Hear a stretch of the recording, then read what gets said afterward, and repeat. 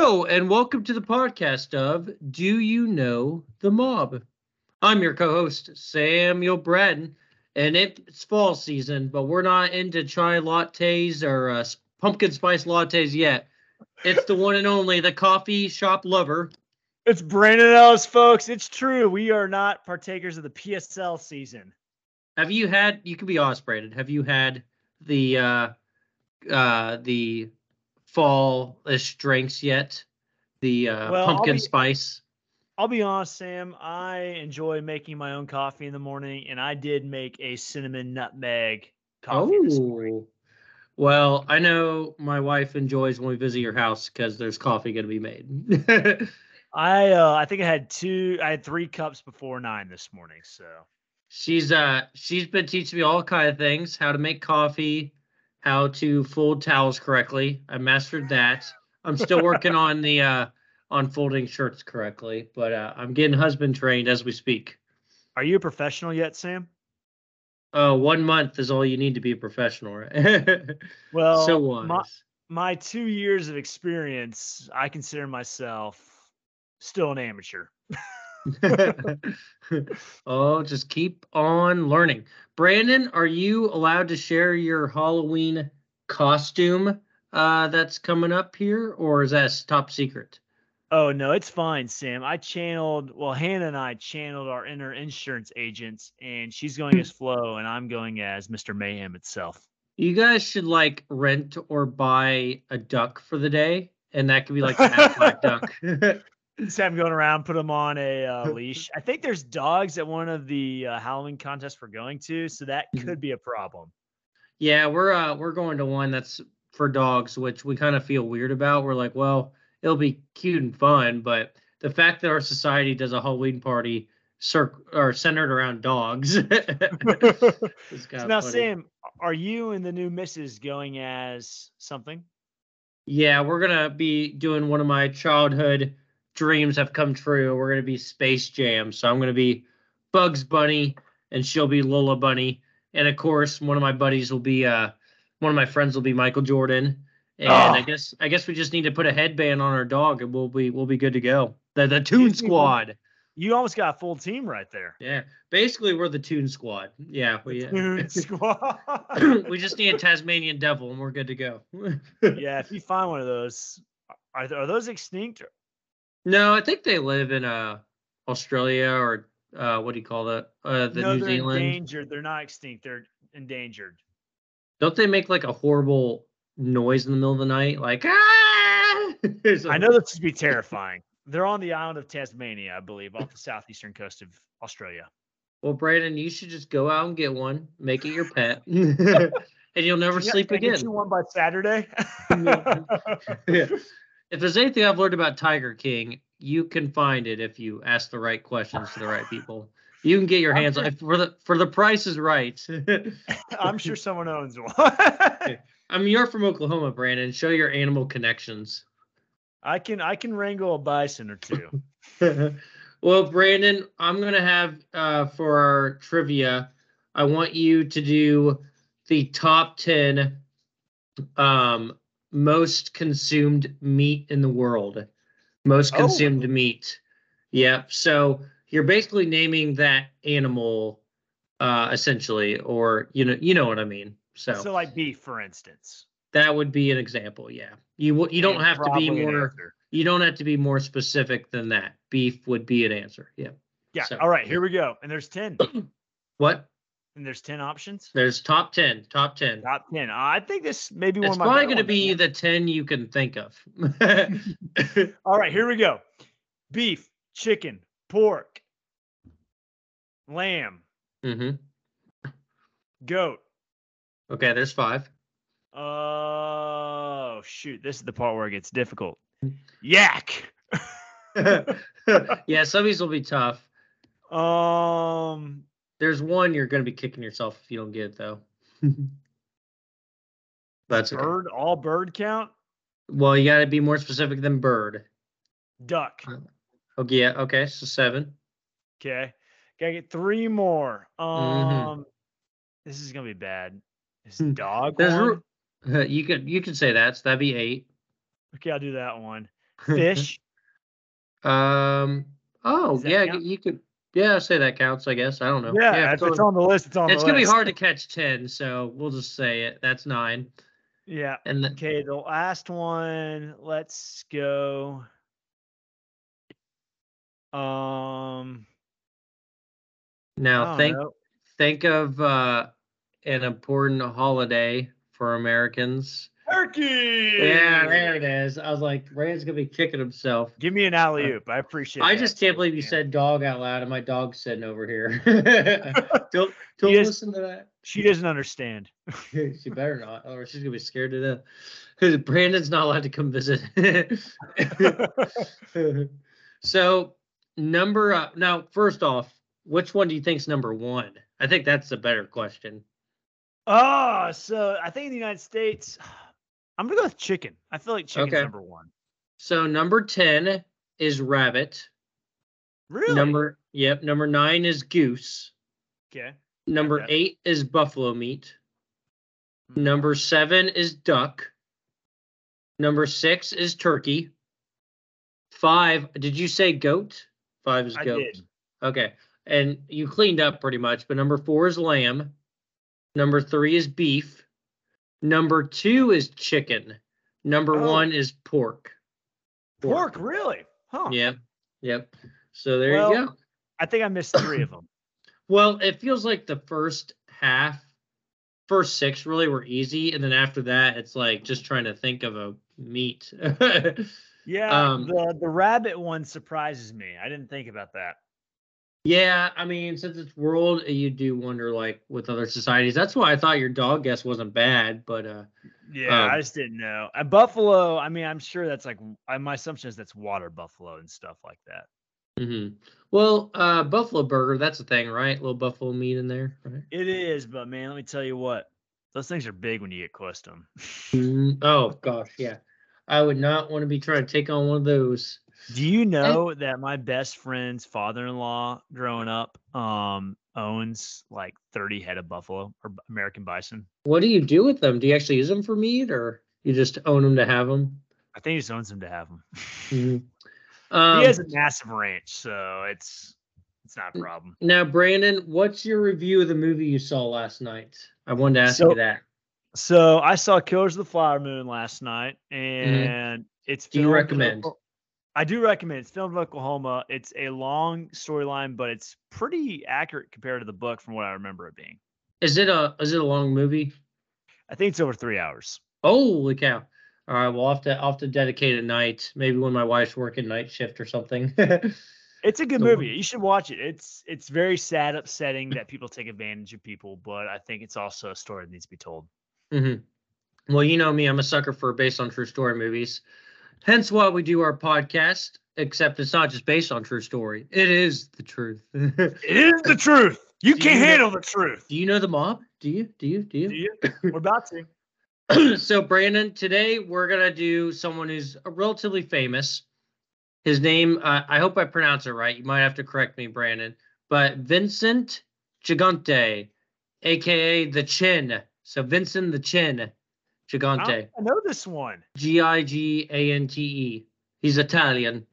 So, man, but what be a new one for me, Sam? Usually I know him. That's why we want to do this podcast, so we could stump Brandon finally.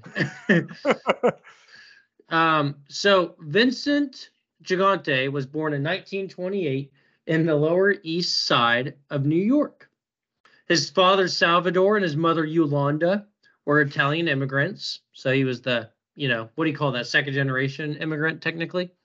Mm-hmm. He was the youngest of 5 children and grew up in a poor but close-knit family.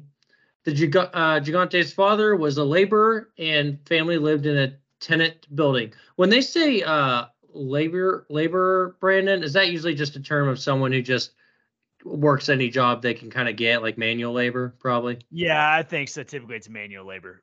Yeah, like oh, I work at the docks, and then I found this job, and then this job. Yeah. Mm-hmm. So, despite their poverty, Vincent's father, like your typical Italian father back then, instilled a value of hard work and education importance to his sons. Vincent attended a Catholic school and was a good student. However, he had a rebellious streak and often got into trouble, which I feel like we get a lot of that. A bit. So he finally quit high school when he turned 16 to start his career as a boxer. So Brandon, we've seen a few boxers. I feel like in this timeline, it's kind of this is kind of weird. I thought this the other day. I feel like boxing used to be more of like American sport that young boys would go into, and now it is not nearly as popular. Like I guess our society's gotten soft. Society's gotten soft. It's interesting the history of boxing too. You see in the late 18th century, 1800s, late 19th century, with boxing being a very big sport, and you just hear people being famous for it, or even in the early 1900s too. Well, I suppose there's a lot more sports options now. But I tell you what, Brandon, you should ask your wife after this podcast randomly. Be like, hey, what do you think if our kids someday learn to box, go into boxing at 8, 9, 10 years old? See what she says. I mentioned getting a boxing, like one of those boxing. The weights or the the weights, boxing bag. bag. The boxing bag. But usually it's only after bad days. I feel like a lot of people are good with like the boxing workouts, but they have issues with the actual bouts, the actual contest competition. That's when they're like, oh, too gruesome. But but anyways, so eventually he quit school, became boxing. His boxing was between 1944 and 1947. He competed as a professional light heavyweight boxer under the nickname Chin. Hence why we hear his nickname. His mother's thick Italian accent pronounced his name as, instead of Vincent, Cincenzo, gave him the nickname Chin. So he also found that nickname. He also had the nickname the Oddfather, which I thought was funny. And we're going to get into why that. And I thought about putting that on the title, but we'll stick with Chin because that's what he's known for. But Oddfather is definitely fitting toward his mobster career. So sounds like Godfather. Yeah. Despite his short career, he was able to make a pretty good boxing career. He won 21 of his 25 matches. Now, wow. Yeah, young Vincent became involved with Vito Genovese, a very famous one we did earlier on. Yep. He was a reputable mafia boss and later became his protege. Genovese won the youngster's love when he paid for a medical procedure for his mom. So obviously, close ties like that. Vincent soon began to hang out with street gangs and got involved in illegal activities, including robberies and break-ins. From the long streak of petty and ruthless crimes committed, it was apparent he was passionate about his mob apprenticeship. By 25, Vincent had already stacked up no less than 7 arrests. Now, Brandon, by the time you were 25, would you say that's 7 more than you had? I would say it's 7 more than I had. Those are impressive numbers to put up. Somehow he managed to avoid facing serious charges during this period. In his late 20s, Vincent was no longer a foot soldier, so he kind of moved up. Instead, he amassed enough notoriety to earn himself a place as an enforcer in the family. Brandon, we've seen plenty of enforcers in this podcast. It's a good way to get higher up in the organization. That's the problem with kids these days. They don't know how to start from the bottom. That's as an enforcer. So Genovese's took out Frank Costello because he was mad Lucky Luciano didn't choose him. So Costello somehow survived the hit but refused to give a name. The doorman gave a description of the shooter who ended up detailing Vincent Gigante. The charges were eventually dropped, though, due to lack of evidence. How convenient. However, the incident was enough to force Costello into retirement. We've learned about that. So Vincent thanked him for his service, and he had gotten the message. Despite avoiding 2 years in incarceration in 1957, Gigante and his mentor were later convicted in 1959. Both men were arraigned on counts of heroin peddling and sentenced to serve 7 to 14 years in prison. Nothing like some good old heroin to get you in prison. 5 years after jail, Gigante got parole. His mentor was not as lucky, though. In the meantime, Vincent's criminal career kept progressing. And the years after he got out, he was promoted from a foot soldier to a capo. Brandon, I think that means captain. A capo. Sounds right to me. Might be the Italian phrase of that, or the slang term. The promotion, however, wasn't all good news to Vincent. His position as a capo now meant he had been bumped higher on law enforcement's priority list. Another way to say this, he became a bigger fish in a smaller pond. That's definitely one way to put it. So, Brandon, this is where we get into the Oddfather nickname, okay?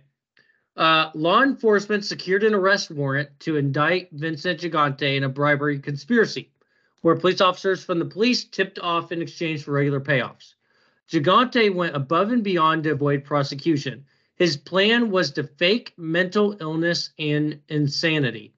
Now, Brandon, this is a way of doing this in court. I know my first instinct is the Batman Begins movie, I think, when the guy fakes or he gets people off with fake insanity. But can you explain for us, because that is a real thing in trial? Yeah, absolutely. So the Journal of Psychiatric Practice wrote in an article, a defendant must be found not guilty by reason of sanity if, at the time of the alleged offense and as a result of severe mental disease or defect, he did not know what he was doing or that what he was doing was wrong. For the purpose of the statute, mental disease or defect does not include a condition for which the only or primary manifestation of chronic antisocial or illegal behavior. So that's kind of what it is, but more importantly, what is insanity defense? It does not include momentary, temporary conditions arising from the pressure of the circumstances, moral decadence, depravity, or passion growing out of anger, jealousy, revenge, hatred, or other motives in a person who does not suffer from a mental disease. So if I'm drunk one night doing something, or if I'm really angry or someone pressures me to do it, that does not qualify as an insanity defense. So I think the mobster we're highlighting, he knew this. He researched it, so he had to keep it up. So this was not like you have to be committed. So he was pretending to be insane. Yeah. So overnight, Vincent Gigante became a person with a mental health condition, suffering from paranoid and schizophrenia. It's pretty funny when you know he's faking it. Overnight. Wow. Yeah, just overnight. Gigante was very thorough with his ruse. His lawyers could present an official diagnosis from practicing psychiatrist at the court, which was enough for the judge to deem him unfit for trial. He was cleared of all allegations.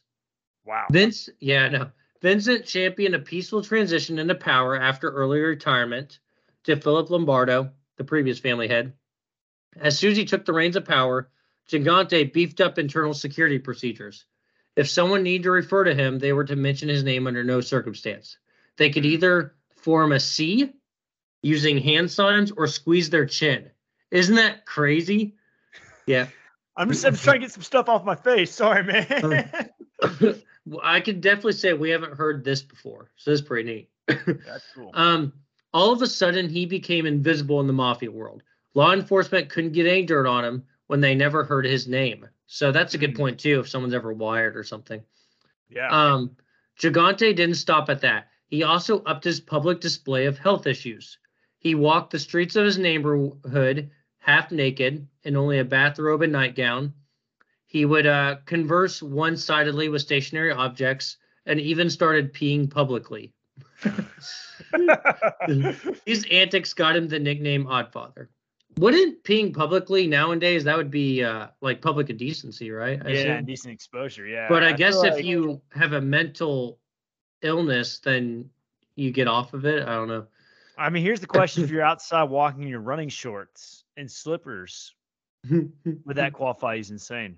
You know, you and I might be considered insane. I mean, some of the stuff we did for running, maybe. But anyway. I've literally had a couple kids like yell out, "He's naked." And their dad's like, "No, he's not. He just has no shirt on." Like, it is awkward. So Vincent was generally committed to his act between 1969 all the way to 1995. He was, I know. Yeah, he was in it for the long run. He was committed to different psychiatric hospitals on no less than 24 instances. He didn't even have to forge the reports. The many doctors and nurses that attended to him through these years were more than enough alibi for him.